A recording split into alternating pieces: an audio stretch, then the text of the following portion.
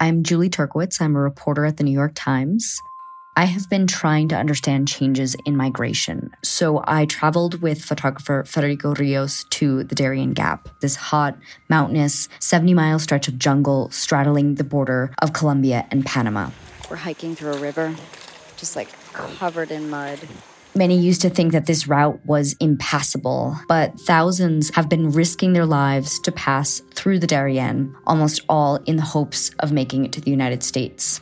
We spent 9 days hiking through the Gap and weeks building trust and relationships with migrants, with smugglers, with migration authorities to even be able to do this reporting.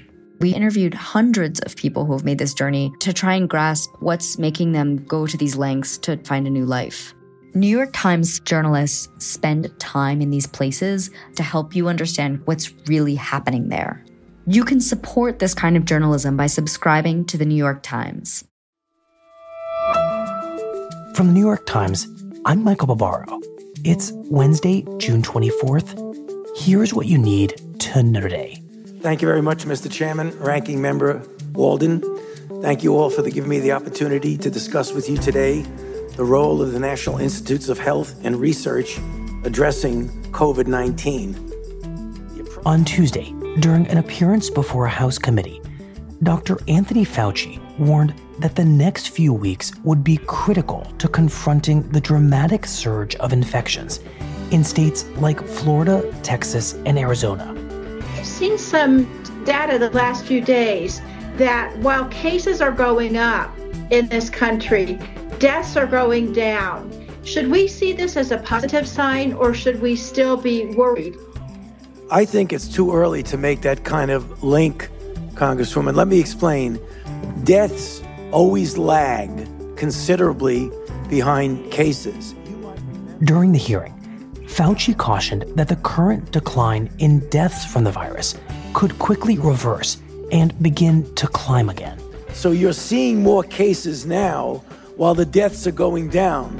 The concern is if those cases then infect people who wind up getting sick and go to the hospital, it is conceivable you may see the deaths going up. So I think it's too early to say because the deaths are going down.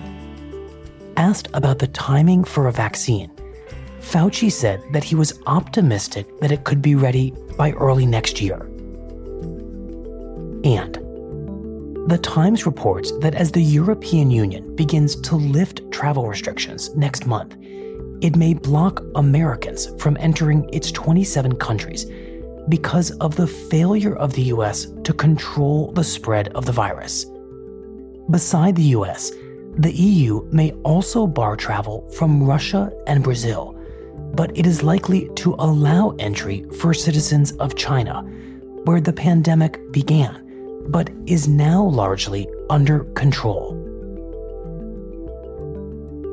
That's it for today.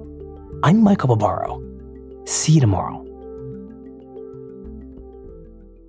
This podcast is supported by the Freedom From Religion Foundation. I'm Ron Reagan, an unabashed atheist, and I'm alarmed by the intrusions of religion into our secular government. That's why I'm asking you to join the Freedom From Religion Foundation, the nation's largest and most effective organization of atheists and agnostics, working to keep state and church separate. Phone 1-800-335-4021, 1-800-335-4021, or visit the Freedom From Religion Foundation at ffrf.org. Ron Reagan, lifelong atheist, not afraid of burning in hell.